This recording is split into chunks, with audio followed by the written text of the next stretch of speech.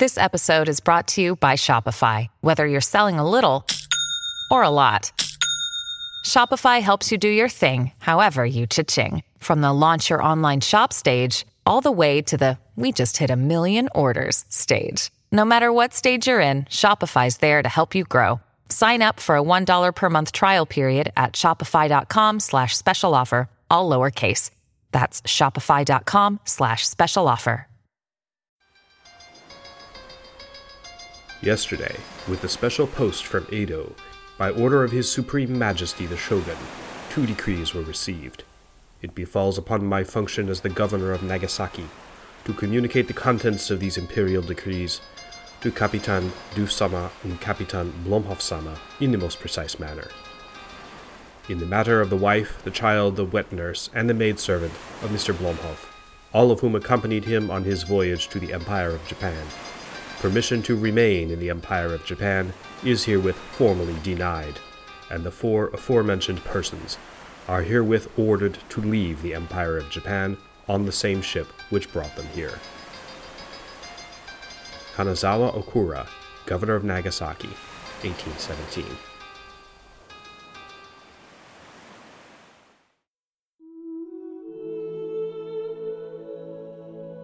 "200 years ago, in the second decade of the 19th century, the world was a strange, fascinating, and precarious place.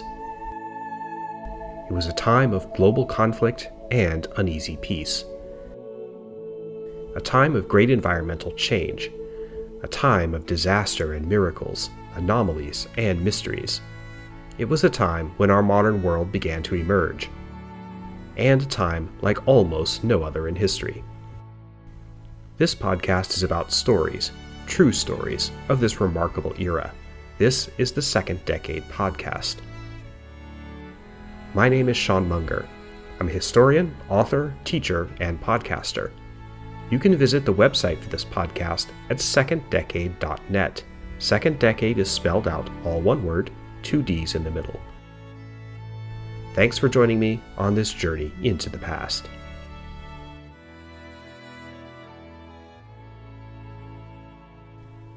Episode 27, The Belle of Nagasaki.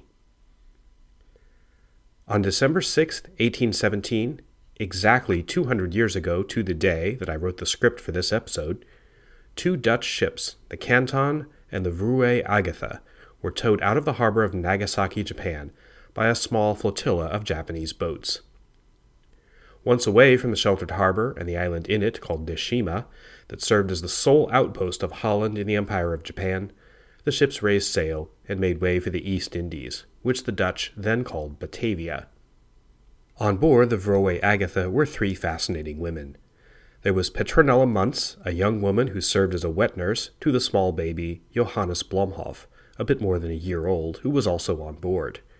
There was a maidservant originally from Java called Marati, who was attached to the Blomhoff household. And there was Tidia Blomhoff, whose maiden name was Bergsma, the name by which history principally knows her. Aged 29, pretty, with sad eyes and in frail health, Tidia Bergsma Blomhoff was a historically important figure without really realizing it. She and Petronella shared the distinction of being the first Western women to visit Japan, which in the second decade was the most isolated, closed, and mysterious country on planet Earth. They didn't get to stay for long. Having arrived in August of that year, 1817, to join Tidia's husband, the diplomat and military man Jan Kok Blomhoff, in his posting as Holland's representative to Japan, the women ran afoul of what they discovered to be a very strongly held decree by the government of Japan. No Western women were to be allowed at all on Japanese soil. After 3 months of petitions, remonstrations, and diplomatic wrangling, the Japanese sent Tidia packing. Forced to leave Japan without her husband, who remained, she would have to make the arduous return journey to Batavia, and eventually back to Holland, as essentially a single mother. It was clear that the Japanese government, the military official who ruled the country, Shogun Tokugawa Ayanari, had no use for Tidia Blomhoff and Petronella Muntz. Yet curiously, during their brief stay on that island in Nagasaki harbor, the 2 women became, if not famous, certainly the object of fascination for the few Japanese who encountered them. Their images, drawn and painted by two leading Japanese artists of the time, were reproduced many times and eventually came to represent the image of all Western women in the minds of the Japanese people, at least until Japan was open to formal Western contact later in the 19th century. Though she's almost been forgotten by history, and her story exhumed only in this century by an enterprising modern descendant of the Bergsma family, Tidia Bergsma Blomhof represents a fascinating case study of just how big and mysterious the world was in the second decade. Today, Japan is easily accessible to the West. It's just a 10-hour plane ride from Los Angeles. But in 1817, traveling to Japan was almost like making an interstellar journey to another planet. Tidia Blomhof made that journey with a baby in her arms, no less, and she eventually lived to tell about it, just barely. Her image would live curiously on after her, representing one of the first points of awkward contact between peoples of the world who were very different, and who had little conception of each other. Tidia Blomhof deserves to be remembered as she was, a pioneer. So join me now for the interesting and little-known story of what you might call the Belle of Nagasaki.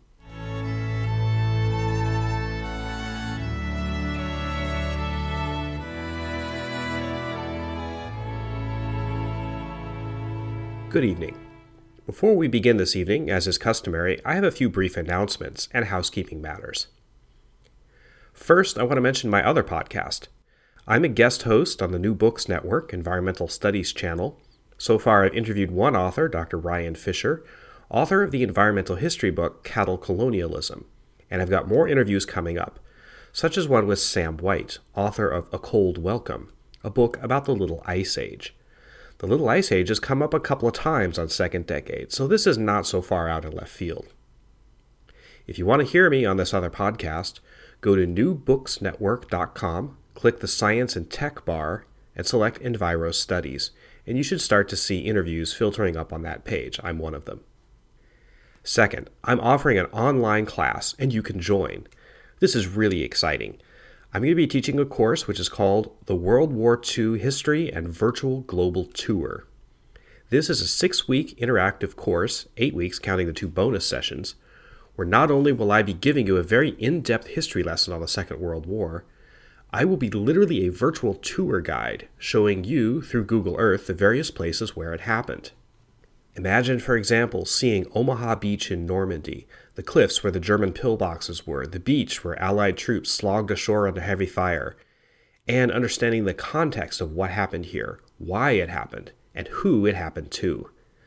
I'm building a list of locations for the course and developing an interactive framework where you can experience them through your computer and discuss and ask questions. It's a totally new concept in online teaching. If you're interested, I made a short link. bit.ly, that's L-Y, /WW2History. That's a bit.ly link, WW2History. That'll bring up the website on the course with pricing and scheduling information. So if you want to join, if you want to buy a seat in the course, please join me. This is going to be a lot of fun, and I'm going to put the link on the website, the webpage for this episode. Third, there's going to be an off-topic episode associated with this episode, sort of an after show, a little bit more informal, with some history not specifically rooted to the 18 teens, but related to what we're talking about here. This is, again, another off-topic episode. I've done one already. In this episode, this bonus episode is going to be called Benihana Nights, and in it, I'm going to be taking a brief tour of the relationship between Japan and the United States, and how Japan sits in particularly American consciousness, talking not just about famous Western travelers to Japan during its isolation, including Commodore Perry, who pops up at the end of this episode, but fun and quirky stuff. Things like how we got Benihana restaurants, what the deal was with that famous book, The Chrysanthemum and the Sword, and how a TV miniseries about Japan had a huge and very negative effect on the global environment. So if you want to hear it, remember, off-topic episode, the after show called Benihana Nights, that Second Decade off-topic, that's going to drop simultaneously with this episode. Finally, I want to give a much overdue shout-out to my Patreon supporters, especially Timothy Strain, but all of you who help make this podcast possible. Thank you from the bottom of my heart. Thank you for your continued support. And now let's get to our subject, Tedia. I should probably say two things here before we get to her related to Dutch names. I don't speak Dutch and I have no idea of Dutch pronunciation, so I'm probably going to butcher the names if I haven't already. If you are Dutch or speak it, I mean no disrespect. I'm from Oregon and I've been to Amsterdam once, so I'm doing my best. And also, let's face the elephant in the room here. The full name of Tedia's husband is Jan Kok Blomhof. Let's not get all giggly Beavis and Butthead style about that middle name. While Tedia is the subject of our story, I want to begin not with her, but much later at the dawn of this century, the year 2001. In that year, a man named René Buursma, a Dutch-born diplomat, and his Japanese wife made a trip to the city of Nagasaki, which is most famous to us from having been the site of the second atom bomb at the end of World War II. But much earlier in history, Nagasaki was the sole point of contact between Japan in the Tokugawa era and the West, particularly with trading. By 2001, the old island of Deshima, where the Dutch outpost was located, was no longer an island. René Buursma wrote that in a museum at Deshima, he suddenly came face to face with a picture of a Western woman who had visited Japan very briefly in 1817, and her maiden name, with a change in spelling, was the same as his family name, Bergsma. Despite having been to Japan off and on for more than 30 years, René Buursma had never heard of this distant relative, and the desire to find out more about her led down a fascinating rabbit hole. After an impressive effort at research involving primary documents, including original records from the Deshima Trading Post and the Tokugawa Shogunate, René Buursma wrote a book published in 2002 called Tedia, the First Western Woman in Japan, and it's the primary basis for this episode. I've read a lot of history, but René Buursma's book is really exciting because it brings us a story that virtually nobody ever knew before and illuminates a fascinating person from the past. Tedia's story and her life began in the winter of 1786, where she was born into the family of one Ennius Bergsma, a prosperous lawyer in the city of Leeuwarden, Holland. Ennius would, after the second decade, eventually become Chief Justice of the Dutch Supreme Court. The family was well-to-do. They had a maid and a cook, and rubbed shoulders socially with some of the more important people tramping through the Low Countries in the late 18th century, particularly bankers and traders, which is what the Dutch were known for at that time.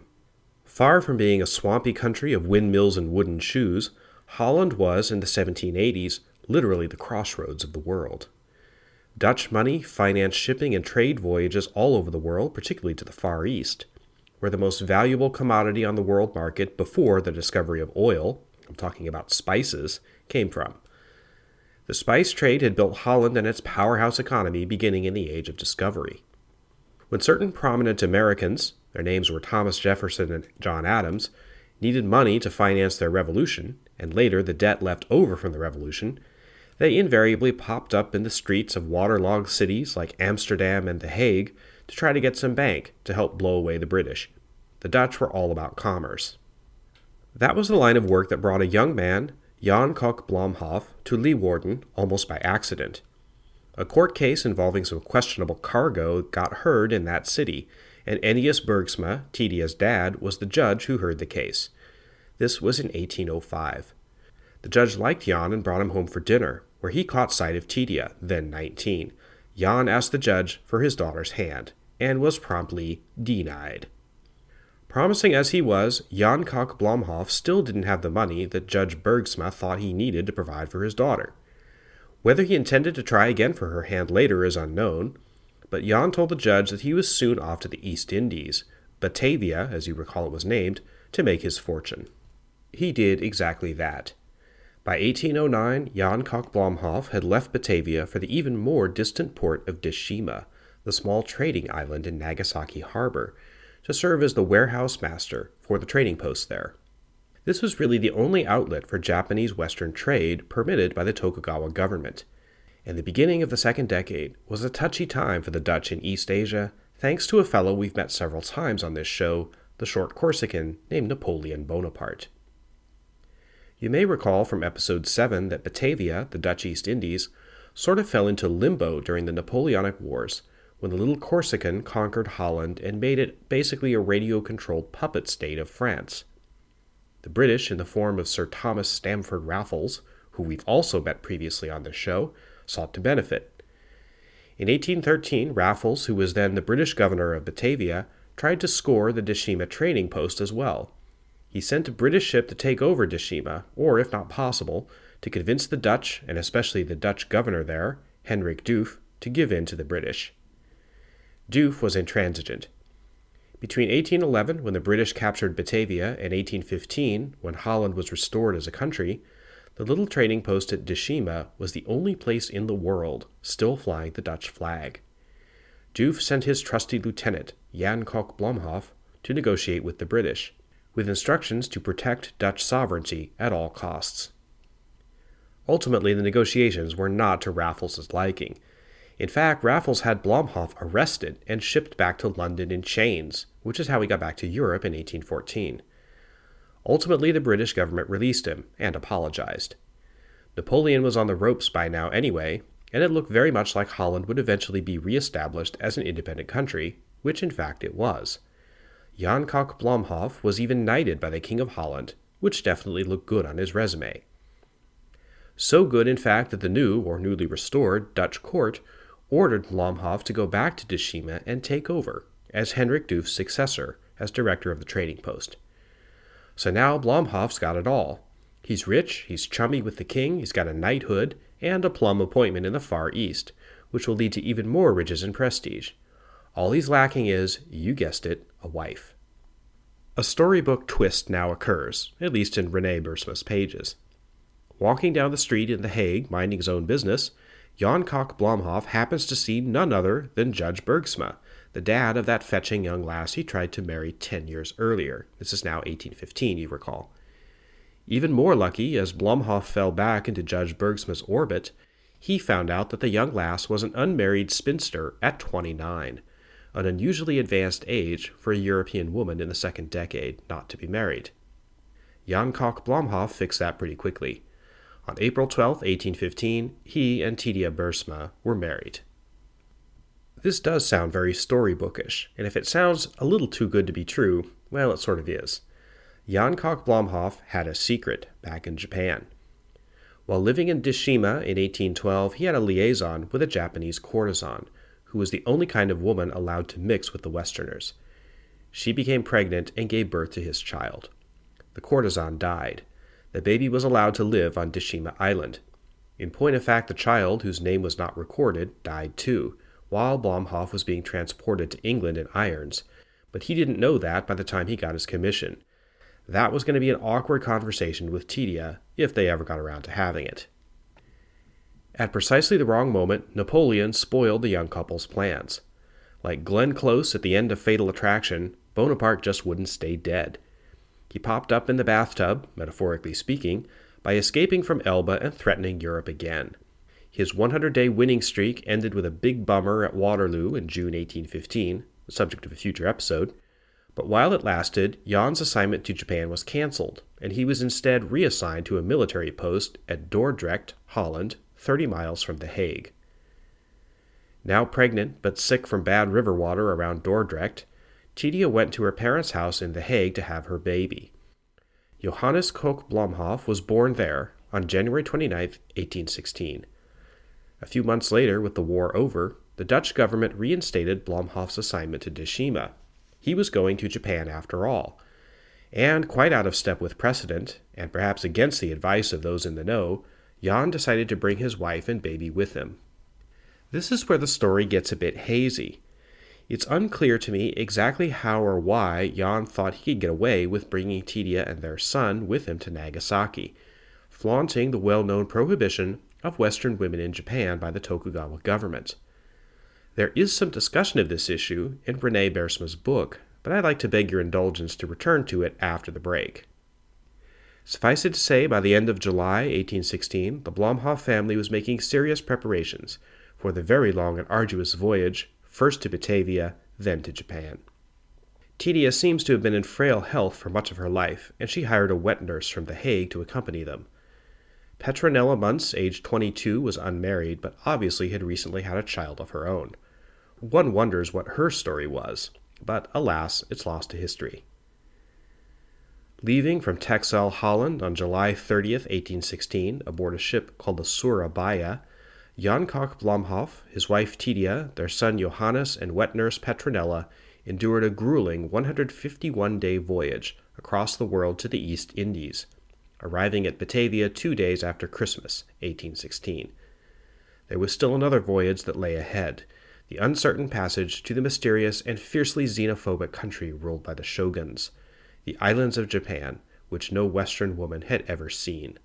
Tidia and Petronella would be the first.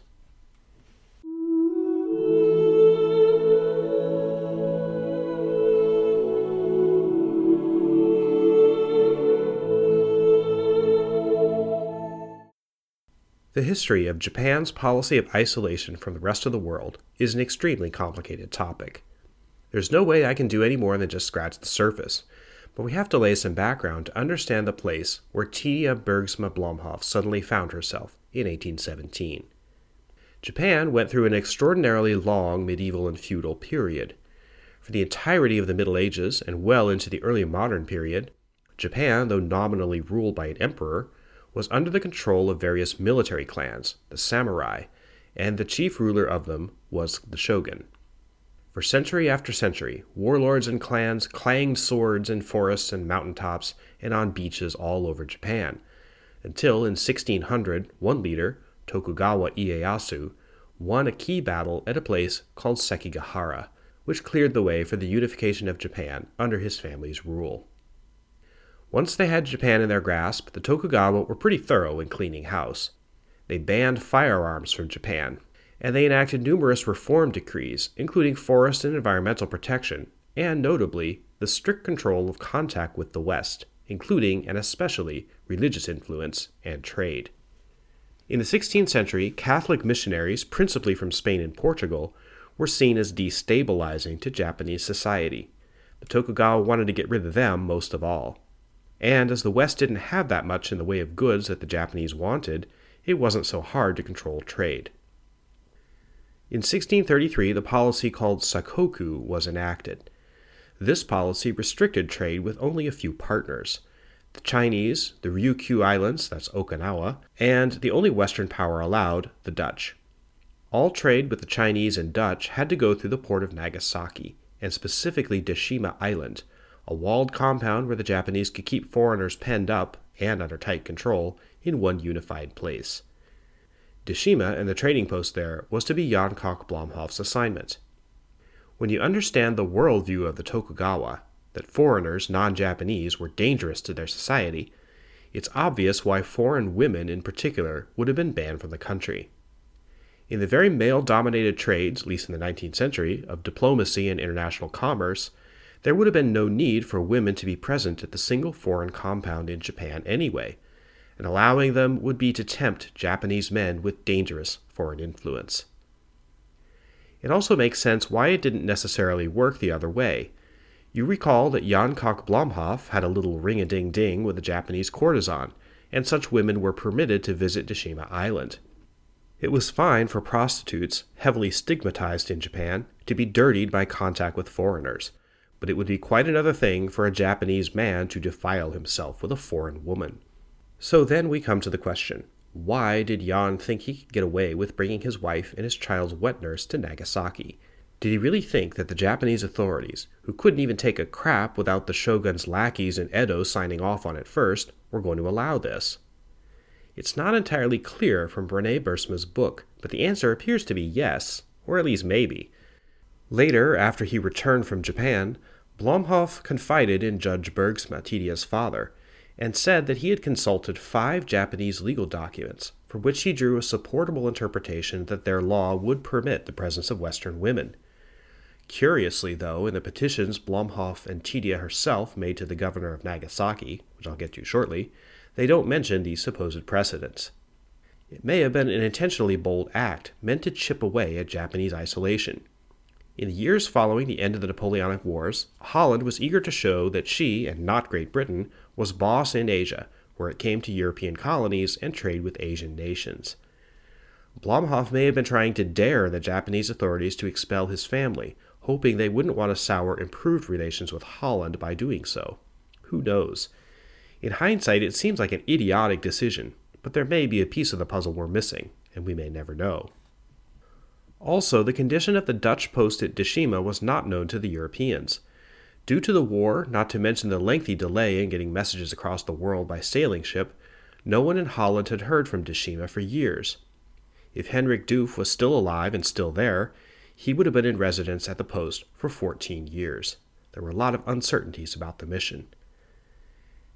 After arriving in Batavia, the Blomhof spent about 6 months on Java, the central island of the Dutch colony. Tidia mixed with some of the Dutch colonial elite, and she seems to have been well liked. She picked up a Javanese servant, a woman named Marati, and Jan quickly made preparations to assume his post on Deshima Island. On July 1, 1817, they set out for Japan, a convoy of 2 ships, the Vroe Agatha, which carried the important passengers, and a merchant ship called the Canton. The ships sailed in a weather window between 2 typhoons which were endemic in the South China Sea in late summer. The voyage took about 6 weeks. On August 16, 1817, they arrived at their destination, the strange walled island of foreigners in the bay of the great city of Nagasaki. All interactions with the Japanese were driven heavily by ritual and protocol.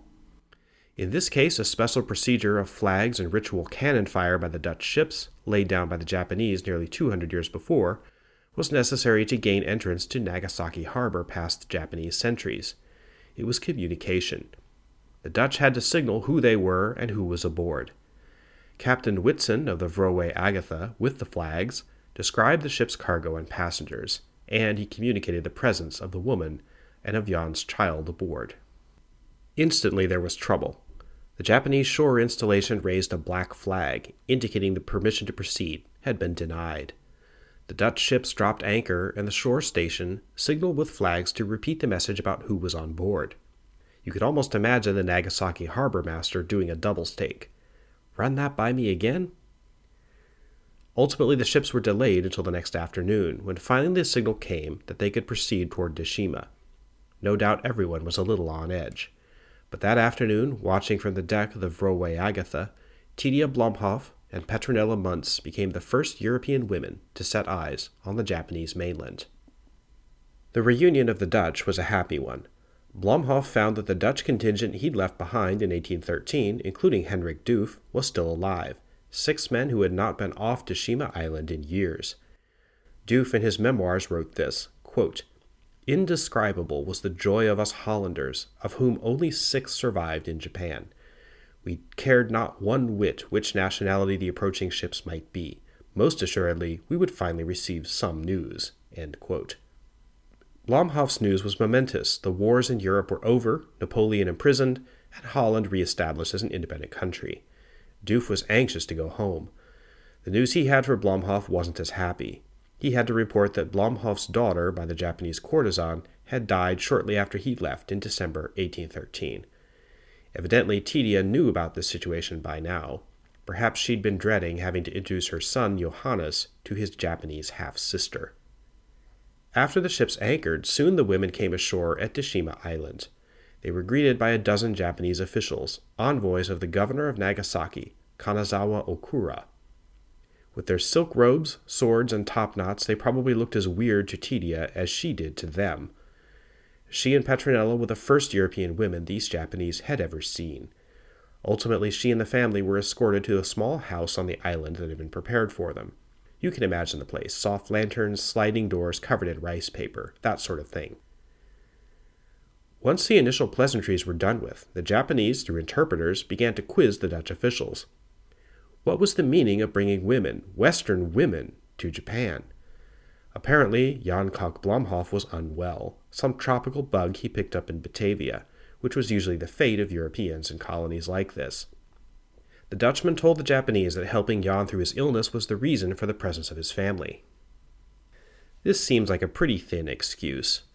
Nowhere in the record, at least as presented by René Bursma, were those 5 legal precedents that Blomhof apparently studied actually argued to the Japanese officials. And it doesn't seem they bought it anyway. When the officials returned to Nagasaki proper, there was undoubtedly an awkward scene in the office of Governor Kanazawa. At dawn the next day, the officials hurried over to the island and told Blomhoff and Doof that the governor had withdrawn his temporary permission for them to land. Tidia, Petronella, and the little bundle of joy had to go. Oh, and the maid, too.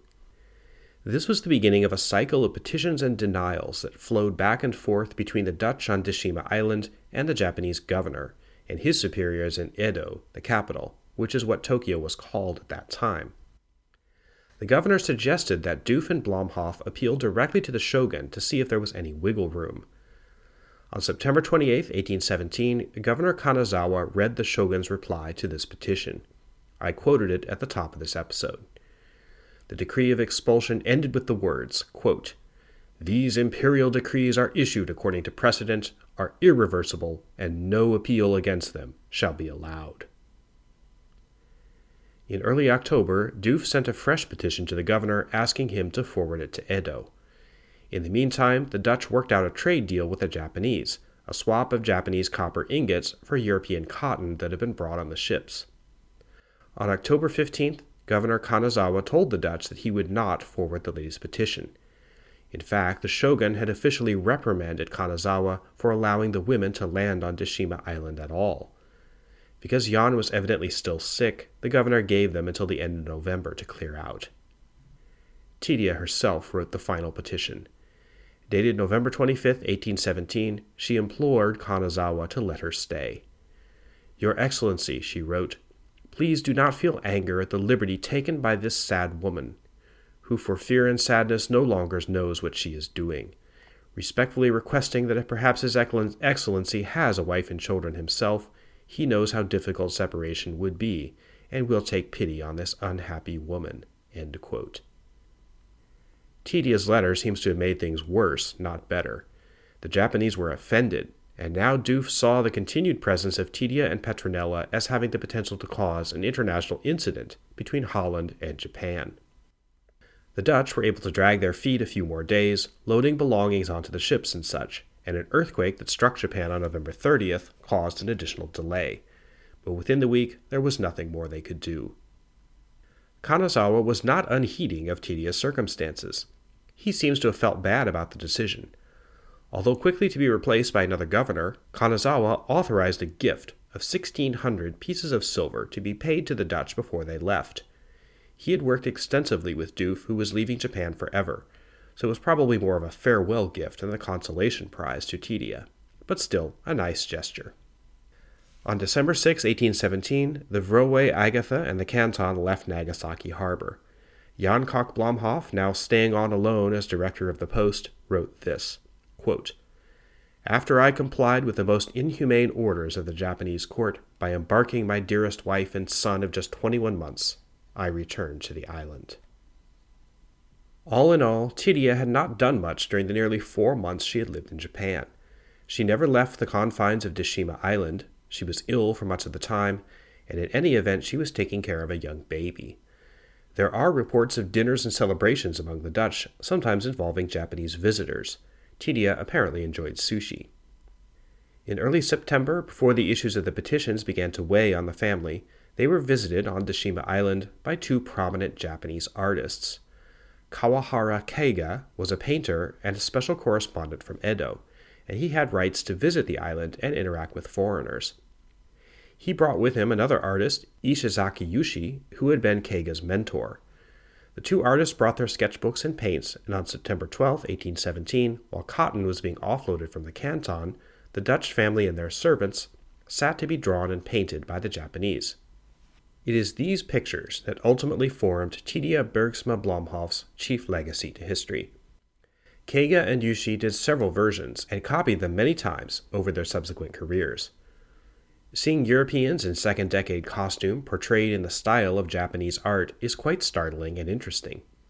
The painters captured the whole family, Jan sitting in an armchair, Tidia on the sofa, Petronella standing nearby, and sometimes Johannes and Marathi are included. I'm taken by one image of Tidia. Her face is very deeply detailed. She looks sad, almost wistful. You can almost see on her face how far she was from home and how alien these new surroundings must have been to her. This image of Tidia Bergsma appears in the header image for this episode on the website. These pictures, reproduced thousands of times, informed the Japanese of what Westerners, and especially Western women, looked like. The vast majority of Japanese in the Tokugawa period never saw a European in the flesh. The image of Tidia was reproduced on prints, on cards, and in books all over Japan. One of the original paintings was given to Jan Koch Blomhoff and actually remains in the Blomhoff family today, 200 years later. As for Tidia herself, the rest of her story isn't very happy. She and Jan banged at least once while she was in Nagasaki, because she was apparently pregnant by the time she left in December 1817. Incidentally, Petronella was also pregnant, 5 months so, when they left Japan, which meant her conception probably occurred during the voyage from Batavia to Japan in the summer. Petronella's baby was born on the ship back from Batavia to Holland, the Antoinette Jacoba, on May 9, 1818, off the coast of South Africa. Tidia herself was very ill. The meat aboard the ship went rotten almost immediately, and she was living on ship's biscuits and a little wine, not a very good diet for an expectant mother. Yet curiously, the baby seemed to take a long time in coming. Tidia still hadn't given birth by the time she and Petronella reached Amsterdam in early September, where Jan's parents took Tidia in. A doctor was summoned immediately. Astonishingly, it turned out Tidia was not pregnant at all. It was a phantom pregnancy. She never really recovered. During the next 2 years, Tidia remained weak and sick, gradually fading away to nothing. On April 2, 1821, she died, never having seen her husband again. Jan Koch Blomhoff was now a widower, but he went on to have an illustrious career. He stayed in Japan another 6 years, returning to Europe in 1823, where he reunited with his son by Tidia and raised him. He married again and lived as a rich and prominent friend of the Dutch court. He died in 1853. The same year, the American Commodore Perry, quote-unquote, opened Japan. That event was the end of Sakoku, the period of isolation. The appearance of Matthew Perry and his warships quite suddenly in Tokyo Harbor in 1853 was a shock to the Japanese state and society that they never really recovered from. It was a move of pure imperialism. Since the early 1600s, Japan had declined to be part of the growing global capitalist economy, and by the 1850s this was no longer acceptable. The United States, which sought to control as much trade and commerce in the Pacific as possible, saw an opportunity to flex its muscle. Perry's mission was to conquer with the dollar. The end of Sakoku was a fuse that eventually burned down to the end of the Tokugawa government. Just 14 years later, in 1867, the last shogun gave up his power to the new emperor, establishing what is known as the Meiji Restoration, the rapid modernization of Japan. The little trading post on Deshima Island was long since obsolete. Curiously, almost no one remembered the epic voyage of Tidia Bergsma Blomhoff. Even in Holland, her story was unknown, perhaps because she rarely told it before her premature death. Even as reconstructed by her descendant, René Bersma, in 2002, Tidia's story leaves something to be desired. The historical record simply doesn't give her much agency. Even in Keiga's portrait, she seems kind of passive, a figure to be acted upon, rather than a woman in control of her own destiny, which is what we would like to think about a woman who had a life journey as long and strange as the first Western woman to visit Japan. If you like this podcast, please do me a favor, leave a star rating and a review on iTunes. The vast majority of listeners to Second Decade have found us on iTunes, and it will greatly increase our reach. If you have social media or talk to other history buffs, give Second Decade a mention. Check out the bonus episode for this episode, the after show called Benihana Nights, and remember my World War II class, and don't forget the Second Decade book coming out in a few months' time. I'd love for you to contribute to my Patreon account. That's patreon.com/Sean Munger. You can also read a lot of history and a lot of other stuff at my personal website, seanmunger.com. My principal historical source for this episode was Tidia, the First Western Woman in Japan, by René P. Bersma, Hotai Publishing, 2002. Music credits. Our theme music for this podcast is called The Long Road Ahead by Kevin MacLeod of Incompetech.com, used under Creative Commons 3.0 license. This podcast was written and recorded by me, Sean Munger. Good night.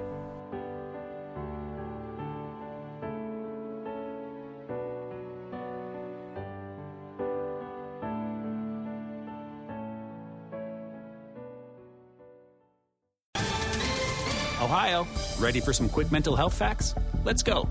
Nearly 2 million Ohioans live with a mental health condition. In the U.S., more than 50% of people will be diagnosed with a mental illness in their lifetime.